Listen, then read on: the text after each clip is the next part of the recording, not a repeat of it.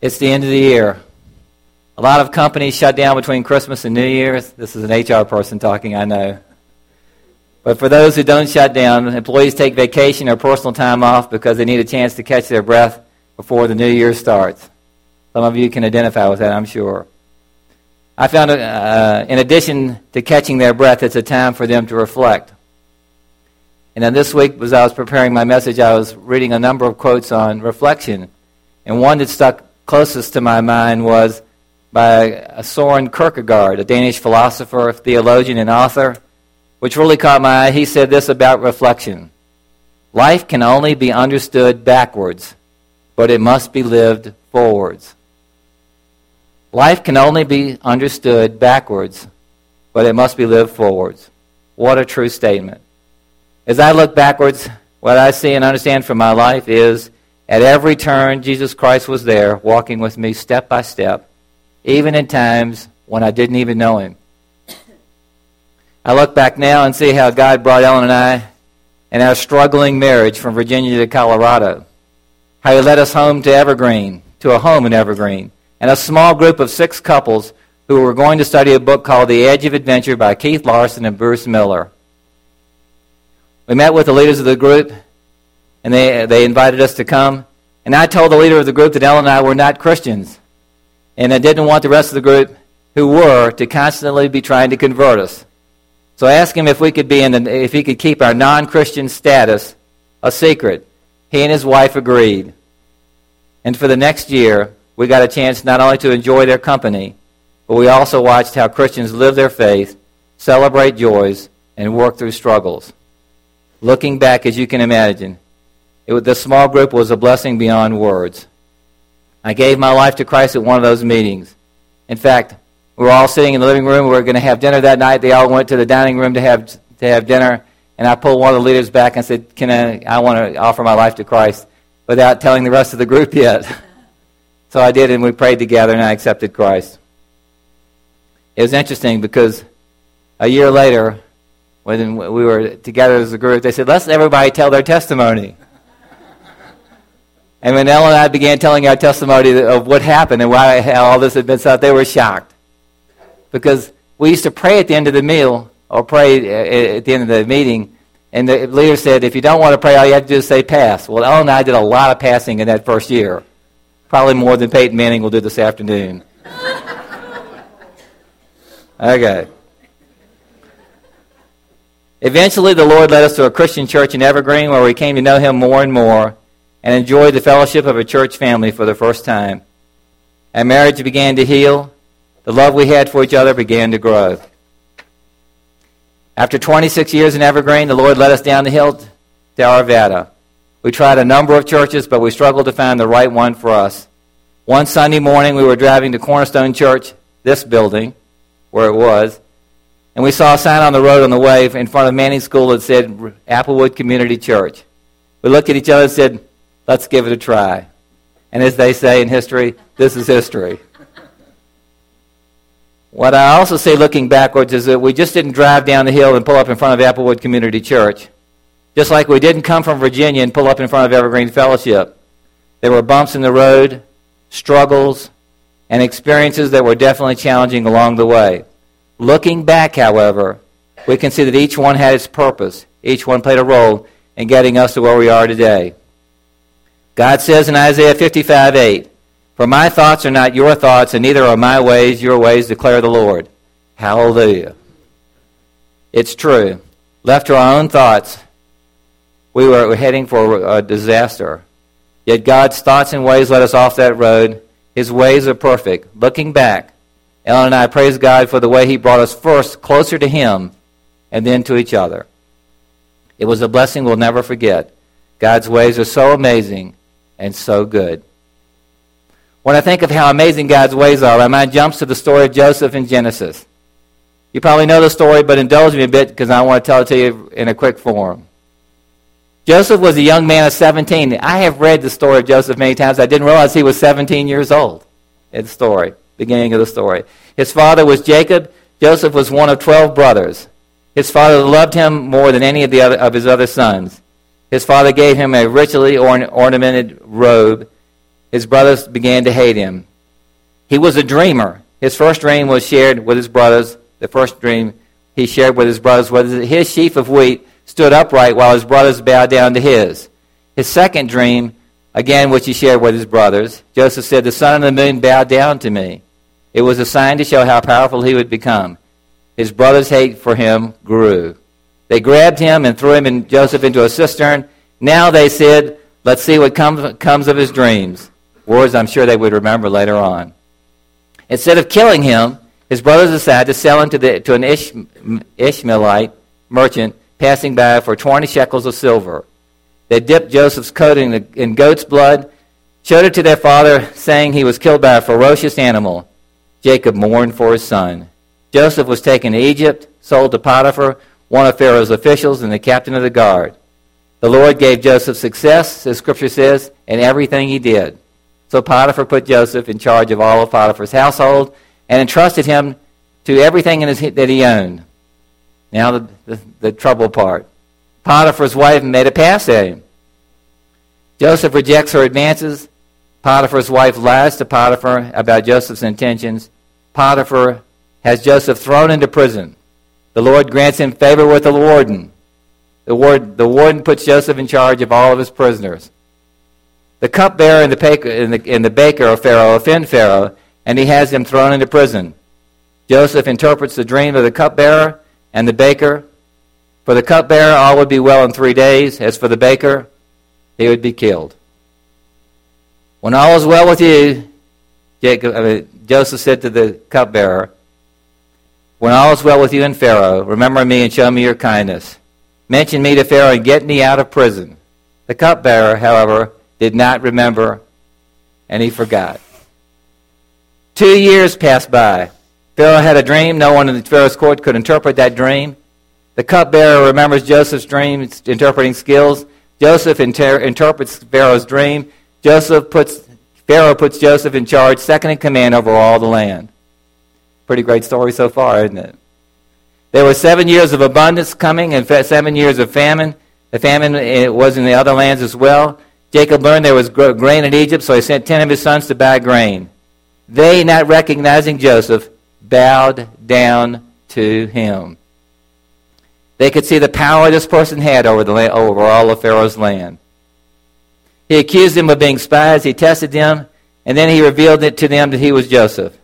Jacob traveled to Egypt. Joseph says, God sent me ahead of you to preserve a remnant on the earth and to save your lives by a great deliverance. And then we come to the famous word of the story of Joseph. Chapter 50, verse 20, Joseph says to his brothers, you intended to harm me, but God intended it for good. So do you hear what Joseph is saying? He's looking backwards. He's looking backward and seeing God's grand scheme of things that prompts him to say, you intended it to harm me, but God intended it for good. I can't read this story, without reeling in the way that God brought Joseph to Egypt. God was not just concerned with getting Joseph to Egypt. His plan also included impacting his brothers, his father, the merchant traders, Potiphar and his wife, the warden in the prison, the workers in the prison, the prisoners, the cupbearer and the baker, Pharaoh, his court, the people in Egypt who needed grain, and Jacob and his family who needed grain, and finally, saving a remnant of the people. That's a pretty big story and a pretty big impact. Who could have scripted a story like that, like Joseph's? Only God. Who can fathom the depths of his plans? God's ways are more amazing than we can begin to imagine. If Joseph were asked, I was going to have this be a neighbor question, but I thought I would just answer the question myself. If Joseph were asked, would you change anything in all that happened to you, what do you think, or how do you think he'd respond? I don't think he would change anything. I was working out at the club this week, and I was talking to the lady at the front desk, and she's a Christian, and I said, what do you think about that? I asked her. She said, he definitely would not change anything. He would have said, he would look back and respond that every step along the way was intricate to the whole journey, and praise God. I think seeing the power of God's plan, his ways, would be overwhelming, and he would be filled with awe. And speaking of awe and the power of God, I have another story for you. I can't help but share from my favorite book in the Old Testament, Ruth. It's a fabulous story of God's plan and his ways.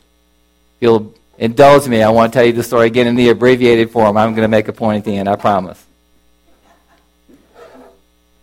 Naomi, her husband, and 2 sons moved from Bethlehem to Moab. Naomi's sons married Moabite women. Naomi's husband and 2 sons die. Naomi decides to move back to Bethlehem with her 2 daughters-in-law. En route, she convinces one of them to return home, but the other, Ruth, clings to her and says the famous quote, "Where you go, I will go. Where you stay, I will stay. Your people will be my people, and your God, my God. Where you die, there too will I be buried. May God deal with me ever so severely, if anything but death separates the 2 of us." I love that memory verse because it's so true. And it's so heartfelt from Ruth. On arrival from Bethlehem, Naomi tells the women of the town to call her Mara because she was no longer, Naomi means sweetness. She wanted them to call her Mara, which means bitterness. She was completely dejected with the circumstances. However, they needed food. So Ruth says, "Can I go out in the field and glean some food?" She says yes. And while Ruth is out in the field working hard, she's noticed by the workers and the owner, Boaz, for her hard work. When she comes home with food in abundance, Naomi recognizes the owner's name, Boaz as a kinsman redeemer, Boaz as a possible kinsman redeemer. This might provide the opportunity for their restoration. Naomi sends the ever-obedient Ruth to the threshing floor to ask him to be their kinsman redeemer. Boaz agrees, but first he has to clear up some complications. He does. They get married. The town people rejoice with a wonderful blessing for them. Ruth gets pregnant, has a baby, a son. They name him Obed, and he would be the grandfather of David. Wow. There is no God like our God. How do you think Naomi felt when she held her newborn grandson in her lap? And the women of the town said to her, "Your daughter-in-law has been better to you than 7 sons." I am sure that she was overwhelmed. But looking back, I'm sure that she also could see the power of God's ways, His love, His generosity, His mercy, His presence, and His ability to restore. And how He had done all of this through the obedience and loyalty of a poor, widowed Moabite daughter-in-law who would not leave her side. Our God is an amazing God. He takes the lowest in the society of the low and makes her the hero of the story. I know you'll laugh, but I see a John Bronco touchdown, I go, "Yoo-hoo!" I'm screaming and yelling. But when I read this part, how Naomi reacted, I go much louder. I go, "Go God!" I just get excited about how great our God is. How can you read Ruth and not say, "God, your ways are truly amazing. There is no God like you. Your ways leave us spellbound." How can you? You can't. Whew. Gather myself for just a second. Life can only be understood backwards, but it must be lived forwards. We've talked about looking backwards. What does it look like looking forward? First of all, we need to believe that God is Almighty God and that His way is better for us than any other way. We can trust Him because He has proven Himself worthy. Romans 5:8 says, "While we were yet sinners, Christ died for us." He's the Lamb of God that takes away the sins of the world, and He rose again that we might have eternal life. That's trustworthy. We're called to step forward in faith. We must be willing to do the unexpected or illogical, like when God asked Ananias to lay his hands on Paul's eyes to heal him in Acts chapter 9. Ananias thought, why would God want to heal such an ardent persecutor of the church? God responds, and I'm paraphrasing, "I'm God and you're not. Go do it." Okay. We need to fill our hearts with hope. Joshua 1:9. "Have I not commanded you to be strong and courageous? Do not be afraid. Do not be discouraged, for the Lord your God will be with you wherever you go." John chapter 14. "In my Father's house are many rooms. I go to prepare a place for you. And if I prepare a place for you, I will come back and take you to be with me." Can you imagine the King of Kings and the King of Glory preparing a place for us in heaven? That's a hope to cling to.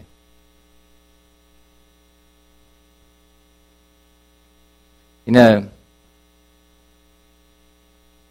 I'll leave that be. I cling to that hope more than I can tell you. I love the story of when we think about in the Father's house are many rooms. There's a great Christian guy's name is Ray Vanderlyn, and he was describing how that happens. When a son wants to get married to a woman, what he does is they sign a contract with the father of the bride. And what happens is then the son goes back and prepares the house, fixes the house up, and then he goes and finds the wife-to-be and brings her back to the house. And I think that it's just so neat to think that right now God is preparing a place for us. And He's going to come back and get us just like the husband does to the wife. I think we just serve an amazing God. Continue to work out your salvation with fear and trembling, for it is God who works in you to will and to act in order to fulfill His good purpose.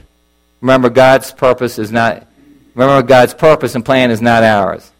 As we live forward, we follow God, seeking His moral compass and act according to His leading. I sent my message to England before I was giving it this morning. I asked my good friend Edwin Pugh, what do you think? He wrote me back and said, this is his quote. He said, when we follow God, seeking His moral compass and act according to His leading, even if it results in ridicule. What he was trying to say was, for Joseph, his way of behaving, his way of responding to God's leading resulted in him holding very senior leadership positions, whether in prison or in court.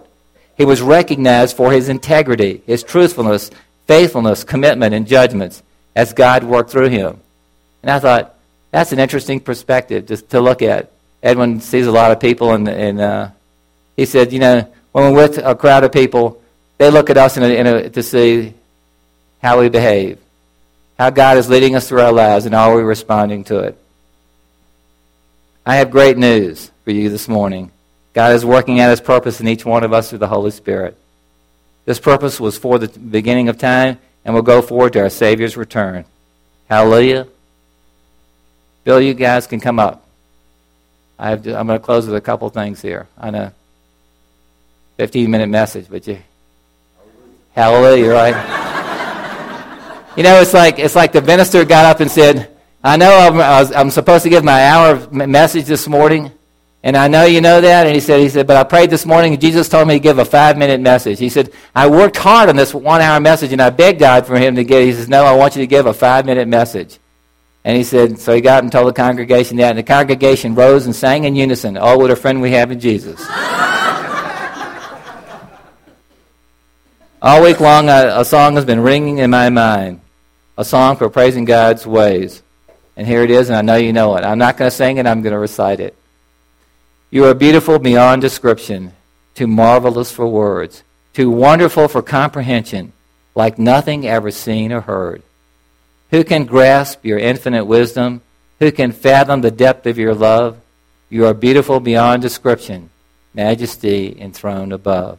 And I stand in awe of you. I stand in awe of you, holy God, to whom all praise is due. I stand in awe of you. My brothers and sisters in Christ, there is no God like Jehovah. Let us continuously thank Him for His thoughts and His ways and His purpose for our lives. And people said, Amen.